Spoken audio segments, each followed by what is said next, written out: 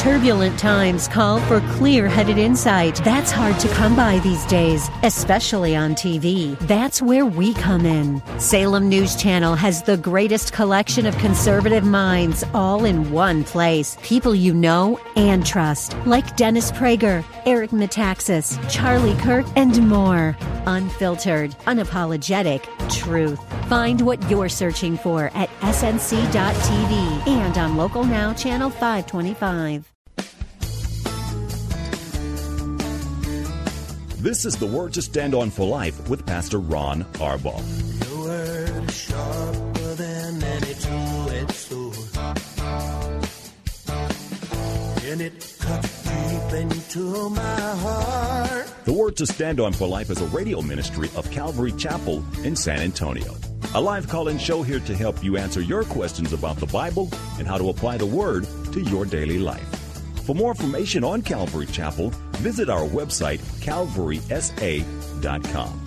Get your Bible questions ready and call in now to 210-340-9585. It's The Word to Stand On for Life with Pastor Ron Arbaugh.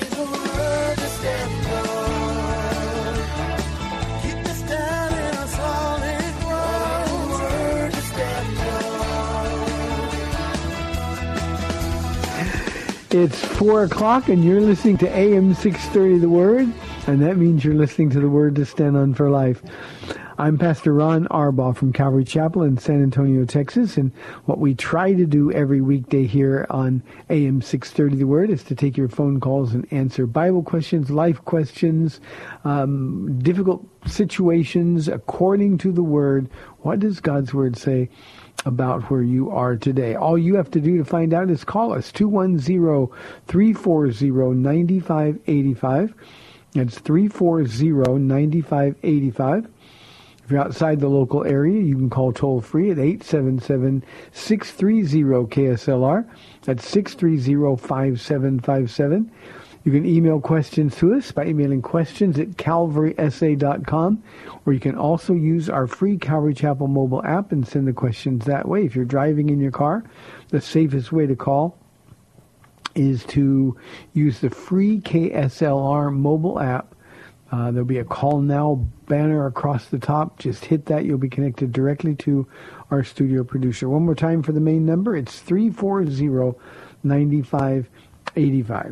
Well, it's Tuesday. We don't have a bunch going on, so I can get right to some questions. Here is a question from our email inbox from John. He said, Pastor Ron, you've said many times that the Old Testament paints a picture of what we go through today as Christians in a spiritual sense. However, outside of our Christian faith, do you think that what happened in the Old Testament can still happen to nations today? Since today there are no Christian nations per se, where God directly reigns or chooses its leaders directly like he did with Israel. Does God judge today's nations, the U.S. included, in a similar manner as he did with nations and empires in the Old Testament? John, a couple of interesting things that are brought up by your question. Israel, remember, was the only nation on earth that God revealed himself to. At that time, they were unique. They were a complete theocracy. They were to be governed only by God. It wasn't even going to be necessary for Israel to have kings like the other nations had they only been content with being governed by God.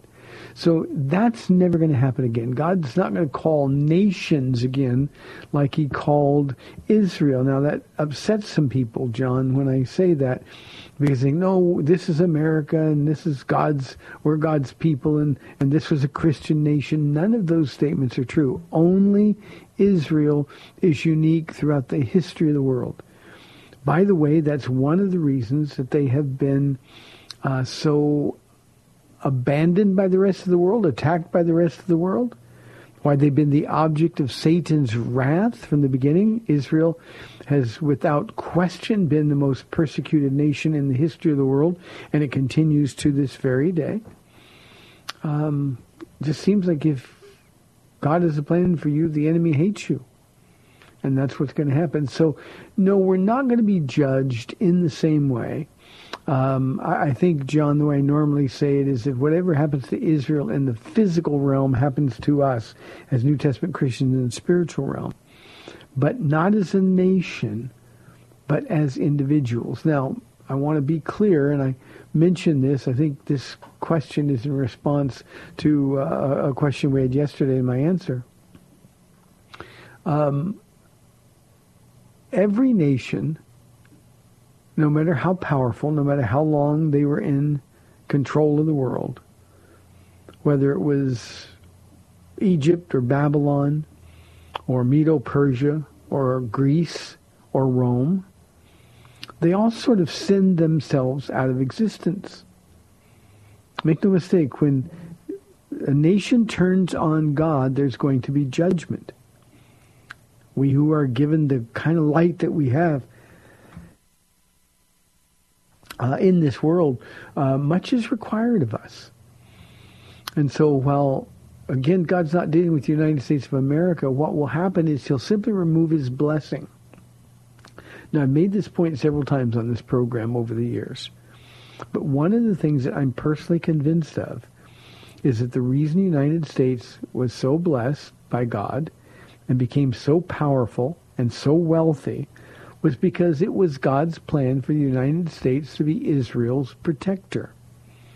And the United States, as long as they fulfilled that rule, we were continually being blessed by the Lord. Not as a nation, but remember the people in the nation.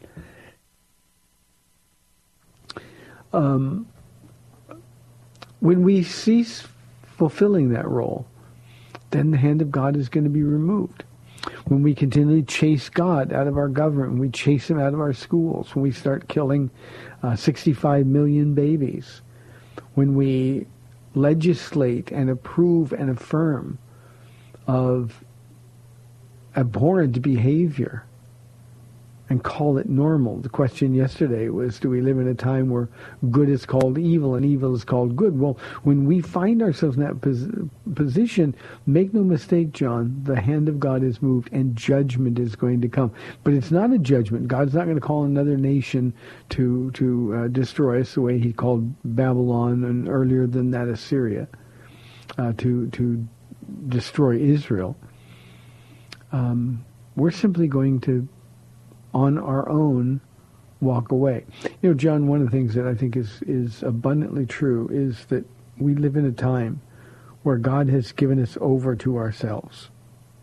Our hearts have become hard, and God's simply given us over. That's the kind of judgment that I'm talking about. There will never again be a nation that is a theocracy. I mean, there are Muslim countries that are governed by religious figures. But we know their God is not the real God.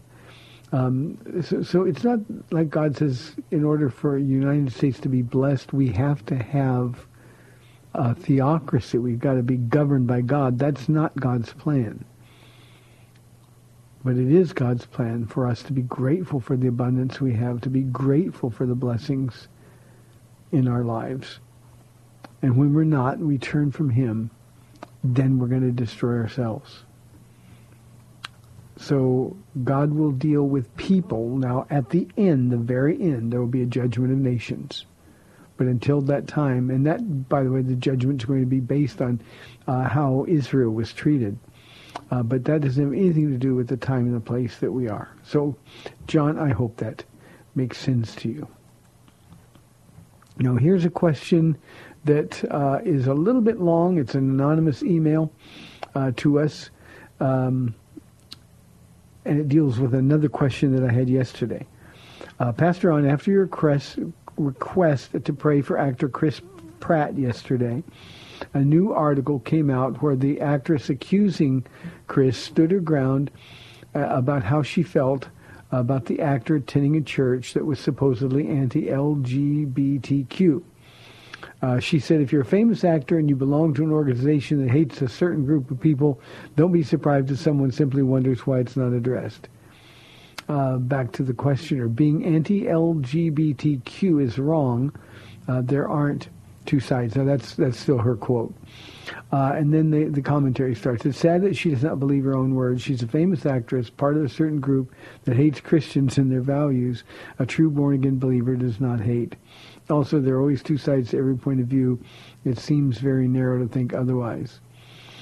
She continues, this is the actress, if LGBTQ plus people are expressing their pain, their trauma, their experiences, maybe just try to listen. Open your heart, stop being defensive, and have compassion.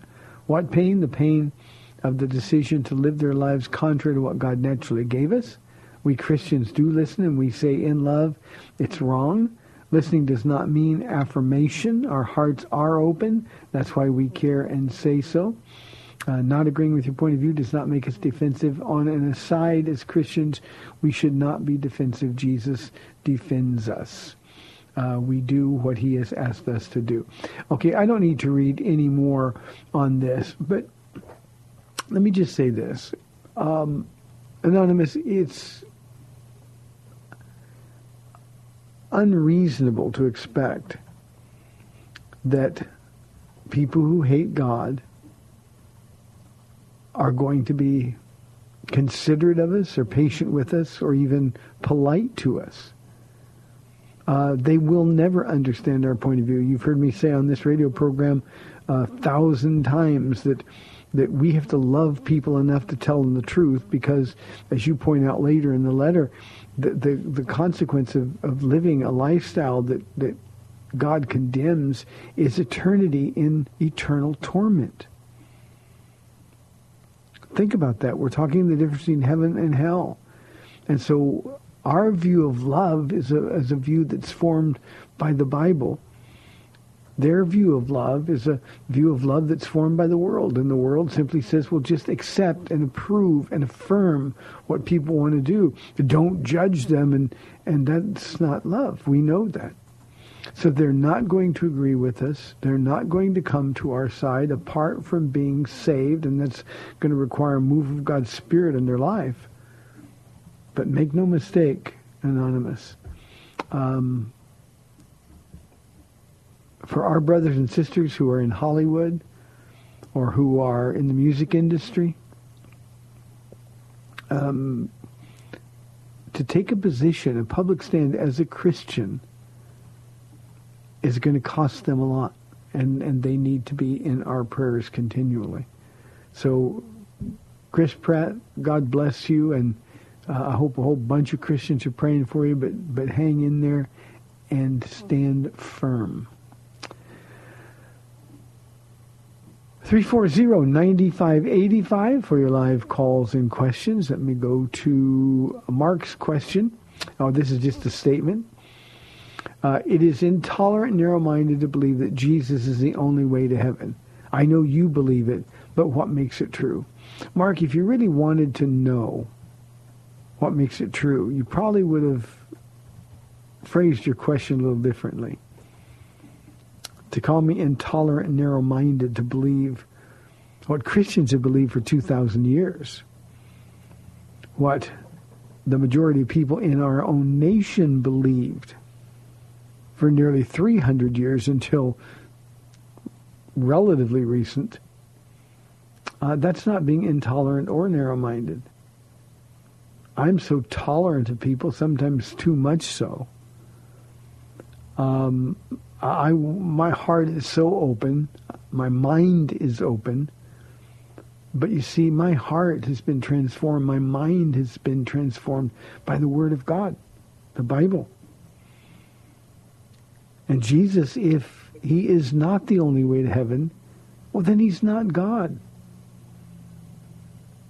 Here's what makes it true. And I say this every time I preach a message, it doesn't matter where I am, when I'm asking people if they want to receive Jesus Christ at the end of the Bible studies. It's always this. Jesus claimed to be God in human flesh. He said there was no way to the Father except through him. They murdered him. They put him in a tomb, and he's alive. He didn't stay dead. That's, Mark, what makes it true.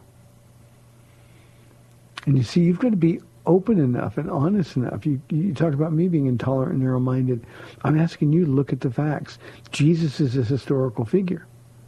There's no doubt that Jesus lived.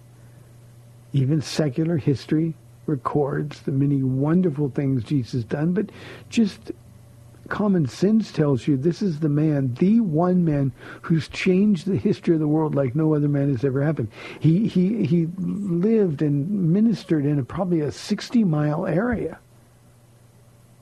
How did a man who lived 2,000 years ago in a confined space with no social media, no modern transportation, how did he impact the world to the degree that he has? The answer is he was God. And because he's God, then he's qualified to make the statement that I'm the only way to the Father in heaven. Now, if you choose not to believe it, Mark, you're doing that, denying the clear evidence of his life, his death, and his resurrection. You're free to do that. You have the free will given by God to make that choice. But not making that choice means you're going to spend eternity in hell. Not because I'm better than you or you're not as good as those of us who are born-again Christians, but simply because there's only one way to have our sins forgiven, and that is believing in the one who died after having lived a perfect sinless life. So, Mark, check it out. Challenge yourself to be intellectually honest enough to look at the life of Jesus, the death of Jesus, and the resurrection of Jesus. If you'll at least do that honestly, whatever choice you make will be an informed choice, and if you choose to reject Jesus, which you're free to do, as I said, well then you've chosen to spend eternity separated from God. I'm begging you not to be narrow-minded. 340-9585. Here's a question from Donald. He says, Pastor Ron, can I have your opinion of Adrian Rogers and James McDonald? I have to admit, Donald, that when I read this question, I laughed at the choices you made between these two guys because they couldn't be different. Adrian Rogers is, this is my opinion. I've been saved all that long. I've been saved for 28 years. When I got saved and I heard Adrian Rogers preach, I felt like he was sort of the prince of American preachers. He was pastor of a Bellevue Baptist church in Memphis, Tennessee. I still listen to him whenever I can. I mean, he's not on at really convenient times for my schedule. But I love Adrian Rogers. I love the way he teaches. I love doctrinally. There's probably very little difference between what he believes and what I believe. So I can't recommend Adrian Rogers highly enough. When Paul and I are in the car together and I'm listening to Adrian Rogers, I usually whine and say something like, why did he get that voice and I get this voice? But what a great, great preacher. His ministry is still being honored years after his death. He is with Jesus now. James McDonald's a little different. James McDonald, I think personally, is a gifted Bible teacher. But James McDonald's got all kinds of issues. His church is falling apart in the Chicago area. There is even currently now a hot rumor that he is going to either be asked to resign or resign on his own. There's all kinds of integrity questions about the ministry. And the reason I mention that, Donald, is because it makes me sad because he's so gifted. When I hear somebody who's really a gifted Bible teacher who isn't practicing what they preach in their own lives, it really, really, really makes me sad. I think sky's the limit for what the Lord could do with and through James McDonald. But I think if you get to the place where you are advancing your own kingdom instead of God's kingdom, well, there's simply God's not going to let anybody touch his glory. And I think James MacDonald has gotten to that place where God is sort of distancing himself from James' ministry. It's really, really troubling. I've met James. He has spoken at a couple of Calvary Chapel pastors' conferences that I've been to in years past. Gifted, but sort of lost his direction. So, Donald, I hope we can do that, or I hope that makes sense.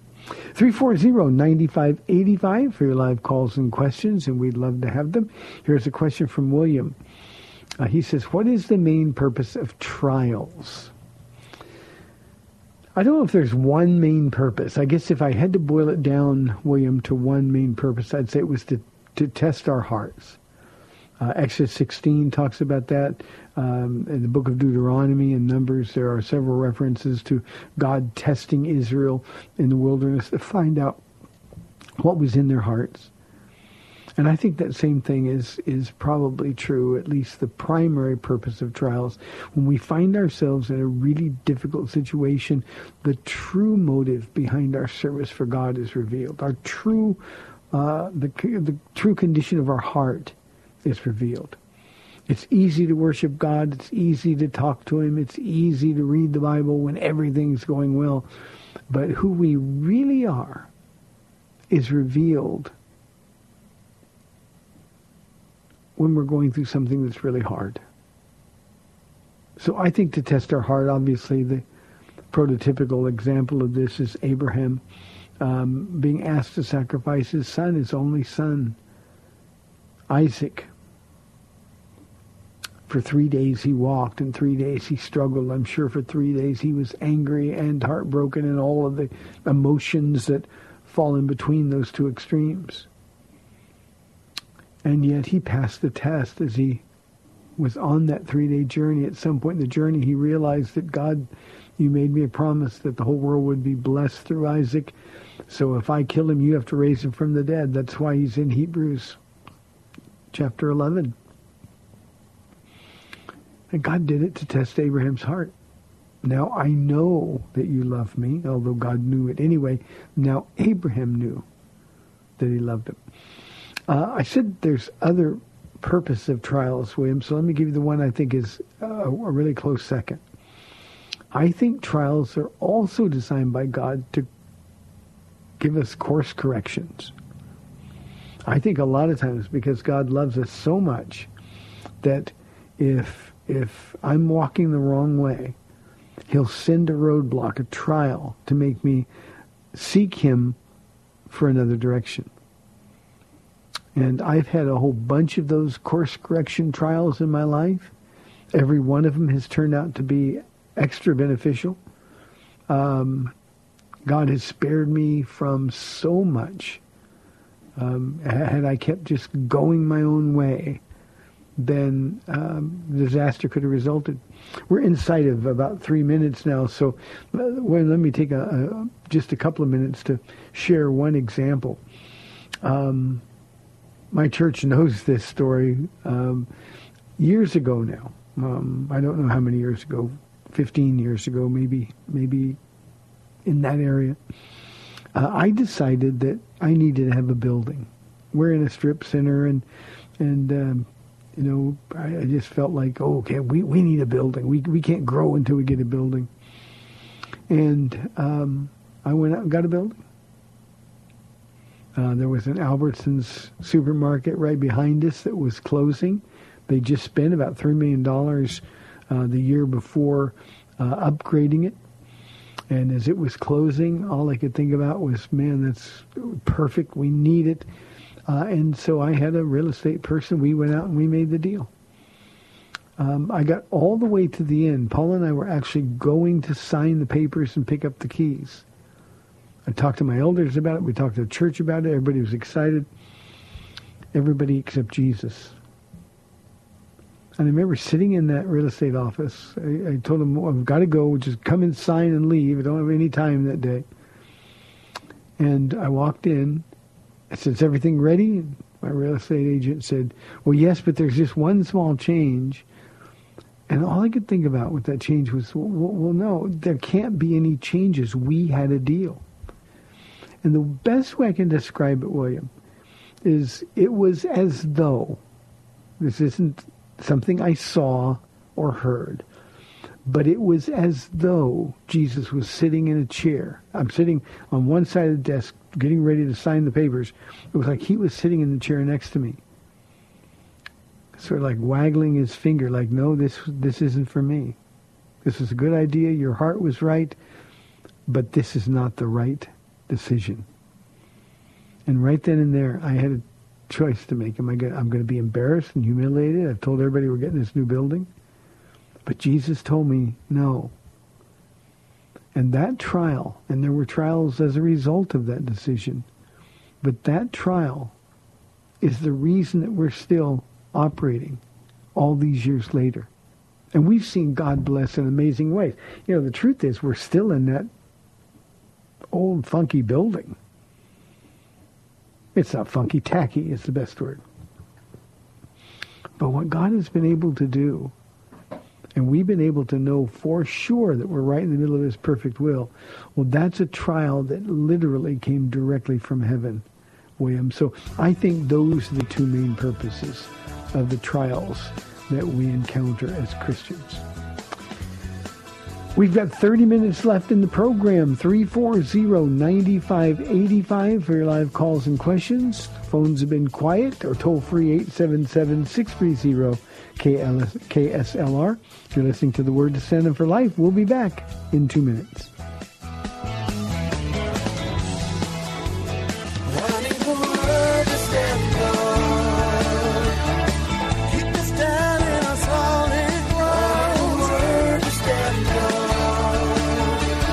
Welcome back to The Word to Stand On for Life. We're taking your calls at 340-9585 or toll-free 877-630-KSLR. Now, here's Pastor Ron Arbaugh. Welcome back to the program, 340-9585 for your live calls and questions. Here is an anonymous question that came in.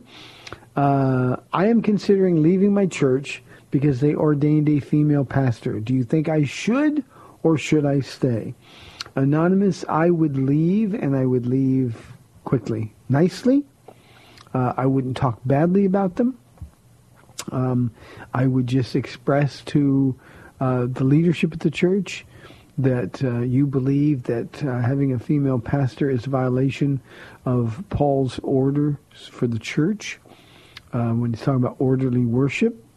And because you believe that this is a church that is now out of the will of God, you're going to leave. Now, be ready to be talked down to. Don't repay evil with evil. Be ready to be marginalized in the sense that, oh, you're just one of those we live in the 21st century now kind of thing. Just tell them.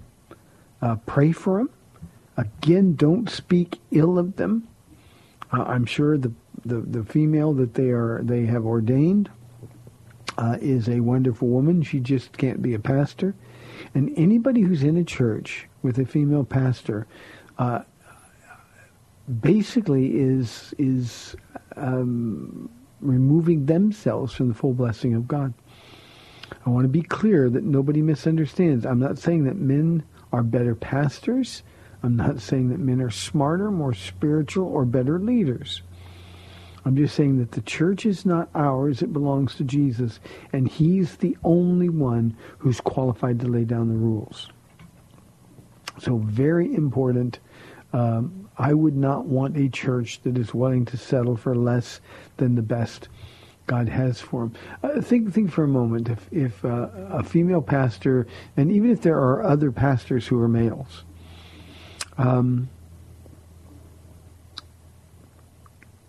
how could that church teach the Word of God when they themselves have walked away from the clear meaning of the Scripture? I realize the time that we live in. I really do. But here's the question.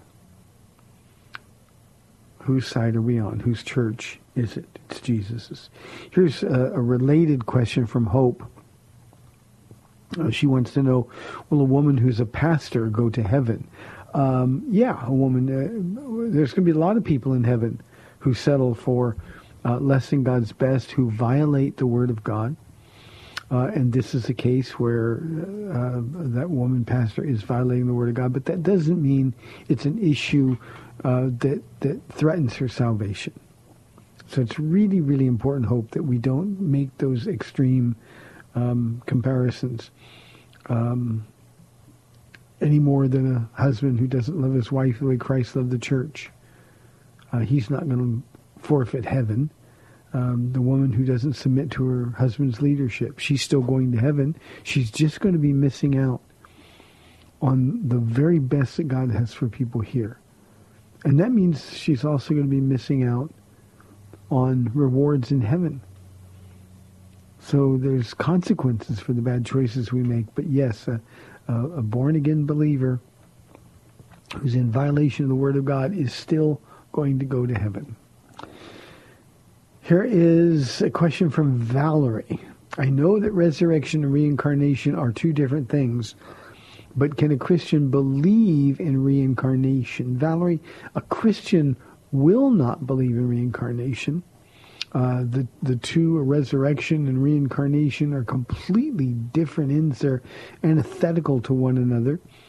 So you can't believe in resurrection of the dead that Paul speaks so much about, especially in 1 Corinthians chapter 15. He's not talking about going through this endless cycle of being reincarnated based on the karma from our old life. That is strictly an Eastern religion concept. Because we're infatuated in the West with all things East. There's a whole bunch of people that like to comfort themselves by believing, well, we're always going to get more chances.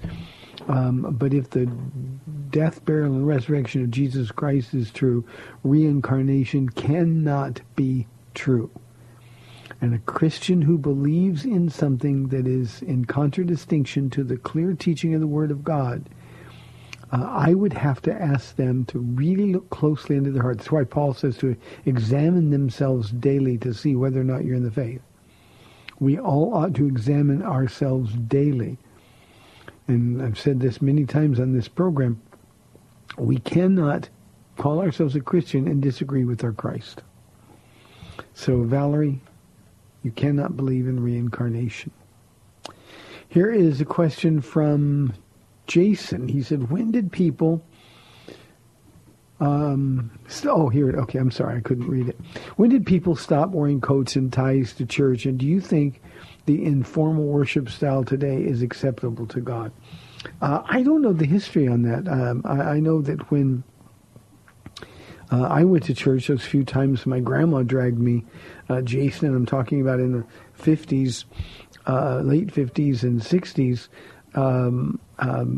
she made me wear a shirt and tie, a little clip-on tie. It was pretty tacky, but I don't know when that happened. I imagine, now I'm only speaking from my own experience, and I wasn't raised in church, but I imagine it pretty much coincided with the Jesus movement of the 60s and 70s, when a bunch of hippies were getting saved and putting away their drugs and repenting, and it was a magnificent move of God's Spirit. And you don't see any pictures of hippies who suddenly went out and got haircuts and put on coats and ties. So I imagine in our culture that was sort of the genesis of it. My producer's saying, yes, it started in earnest during the Jesus movement because he was there. I wish I was there. I'd have been a lot better off, and so too would have Paula. But honestly, the only thing that's unacceptable to God is a hard heart. I really don't think, Jason, I know there are people, and we get people at our church who wear coats and ties from time to time. I don't even wear a coat and tie when I'm preaching. And you'll get people who do that. They just feel that's better. They want to dress up for Jesus. That's great if that's their heart and their motive is right. And it usually is. On the other hand, I promise you that my motive is right when I get dressed. When Paula gets dressed, she'll ask me, is this okay for church? We want to be presentable, but we also understand we don't need to be formal. It would be sort of a contradiction in styles for me personally. And the only thing I know is that God wants our heart to be right. I tell our church all the time, Jason, that my desire, my request for all of them is to spend more time preparing your heart for church than you do your body. And if you come to church with the right heart, what you're wearing simply doesn't matter at all. And we try to create an environment here at Calvary Chapel of San Antonio where people are comfortable any way that they come. And I can't remember the last time we saw anything objectionable. In the summertime, we get really close sometimes to people coming in running shorts and tennis shoes and T-shirts. You know what? If their heart's right, they don't stink. I don't care. So pretty much, Jason, God is perfectly okay with the informal style of worship that we experience in many of our churches today.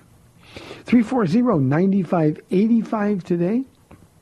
Dan wants to know, Pastor Ron, are you closer to being a Calvinist or an Arminianist?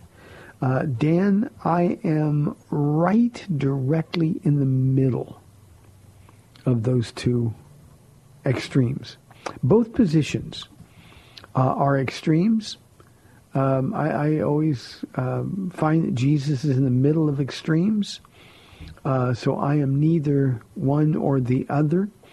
I have been accused by Calvinists of being an Arminianist, and I've been accused of an Arminianist of being everything from a Calvinist to semi-Pelagian. The truth is in the middle. For the audience, Calvinists, of course, would hold to eternal security, the perseverance of the saints. The Arminianist would be extreme in his or her view of free will. You can be saved, lose your salvation. You can walk away from your salvation. You can give your salvation away. But both of those extreme positions are incorrect. And I think what you'll find, Dan, is that every extreme position is in error. Be right in the middle. That's the beauty of teaching the Bible the way we do. I can teach Ephesians chapter 1, verse 14, which says that God guarantees my inheritance in heaven. He's given me the Holy Spirit sort of as a down payment. But I can also teach the Bible in 1 Corinthians 6 and Galatians chapter 5 when it talks about people who live willfully sinful lifestyles will not inherit the kingdom of God. There's no tension between those two positions for me. And I think part of the problems that we see in churches is that we just have a culture that seems to gravitate toward extremes. And I'll repeat this for the last time. Extremes are not where Jesus is. So I hope that helps.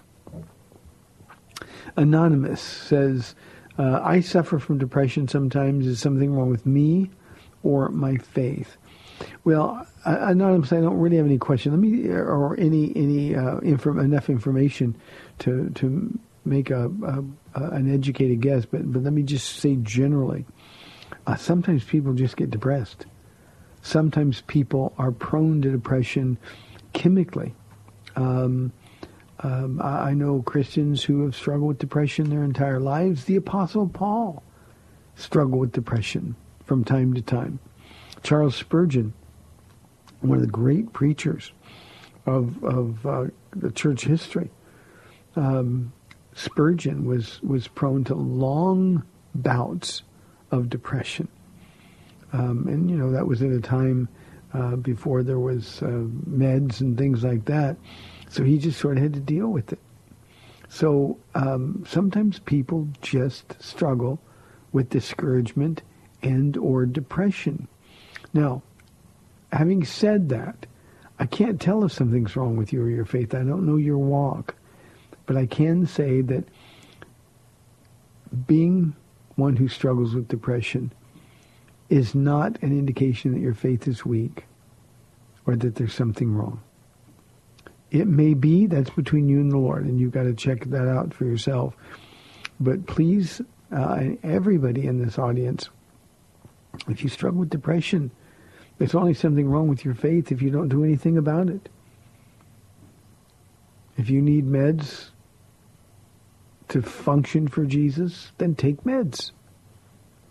Doesn't mean there's something lacking in your faith. Just the opposite is true. It means that you want to serve God fruitfully and faithfully, and you're willing to do what you have to do it. But always before turning to meds, turn to Jesus. He'll give you direction. If any of you lacks wisdom, let him ask the Lord, and he'll give it to him generously. These are things God will give you help on if you ask. And again, if you need medication to function fruitfully, do it. You've got to learn to fight depression. It's, I believe personally, one of the greatest tools the enemy uses against us. And then once he starts to win, he heaps condemnation on us. We ask questions like, is something wrong with me or my faith? So Anonymous, you get close to Jesus. You stay close to Jesus. You fight for your life in the Word. And if after those things you worship God, you look at things from a heavenly perspective, which the Bible will give you. And if after all those things you still struggle with depression, then get checked out by a doctor. Always be careful, because doctors are going to prescribe meds too quickly, too easily. But if you need meds, get them, and don't assume something's wrong with your faith. Remember, when God's going to speak to you, he's going to convict you if something's wrong. But that conviction will draw you closer to Jesus. If you feel condemned, that's not Jesus at all. That's the unholy spirit. That's the devil who's trying to condemn you. So really, really important. Here is a question from Miguel. Miguel, I hope I understand your question correctly. He says, what are your thoughts regarding the state of expositional teaching in the church today? If you'd asked me this question 5 years ago, Miguel, I would have said the state of expositional teaching in the country today is really, really poor. That was sort of the height of the seeker-sensitive churches and the good news churches and the short story, short sermon churches. Today, however, I think expositional teaching is making a comeback. I'm seeing more and more churches rightly dividing the word, going verse by verse. Some of them do it the way we do it here. You know, we start at the beginning of a book and don't stop until we get to the end of the book, and then we start over in another book. But even now, many churches who are doing series in the church are doing it expositionally by taking passages of Scripture and going verse by verse through them. I had a question earlier about Adrian Rogers. It's one of the things that he does so expertly. He can have a topical study, but he'll deal with it verse by verse in a particular passage of Scripture so that you are getting the context. You are learning what the author intended to say and what the author means, and then the application that's so valuable that comes from expositional teaching. So, Miguel, I actually think that we're doing better today than we were 5-10 years ago. At the same time, I also believe that the Bible is neglected. I don't think that's going to change. Let me go to sort of a related question, because I started to kind of answer it. Daryl wanted to know what is the biggest problem that I see in the church right now. And Daryl, I'll answer that question by sort of tagging along with what I said a moment ago. I think biblical ignorance is the single biggest problem we see in the church. Some people say, well, Christians are lukewarm, or nobody wants to serve, or people just go to church like a sort of a religious fulfillment of duty. I think if the Bible were taught verse by verse, chapter by chapter, then all of the other things that I just mentioned would change. So I believe the biggest problem is our lack of commitment to the Word, our lack of commitment to teaching it, preaching it. We talk about it, but we don't teach it. And as I said a moment ago, I think that's just beginning to change. But at the same time, we do live in a biblically ignorant culture. I just had a conversation this week it's late last week, with somebody who goes to one of the biggest churches here in San Antonio, and they know nothing of Scripture. They don't carry their Bible to church. They don't have to. If they want to refer to a verse, they put it on a screen.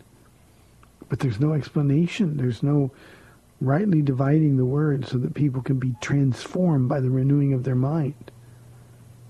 We have to think differently. We have to think new. And I just think, Daryl, that there's a lot of churches that simply aren't doing that.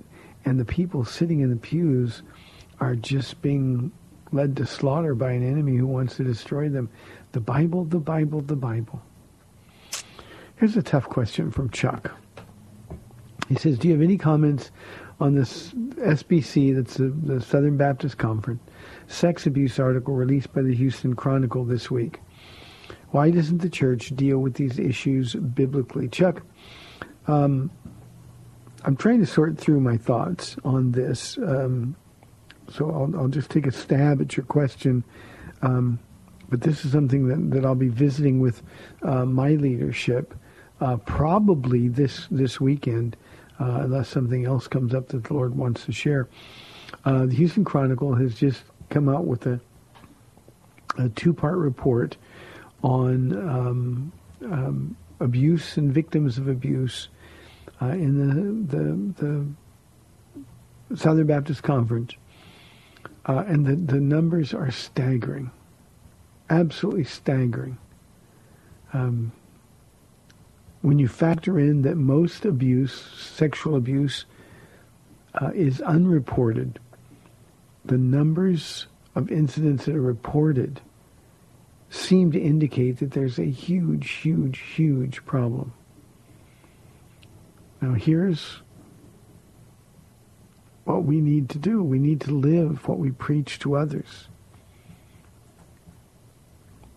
There's no governing body over churches. Nobody knows what goes on in our church. I don't know what goes on in other people's churches.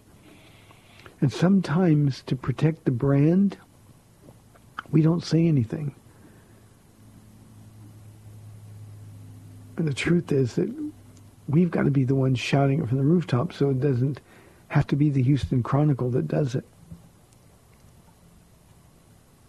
If we can't police our own house, if we can't be depended upon by the people who call us pastor, if we can't be dependent on to protect them and to deal with that kind of any kind of ungodliness, but especially that kind of ungodliness, then we're so misrepresenting and breaking the heart of our Jesus, it's unthinkable.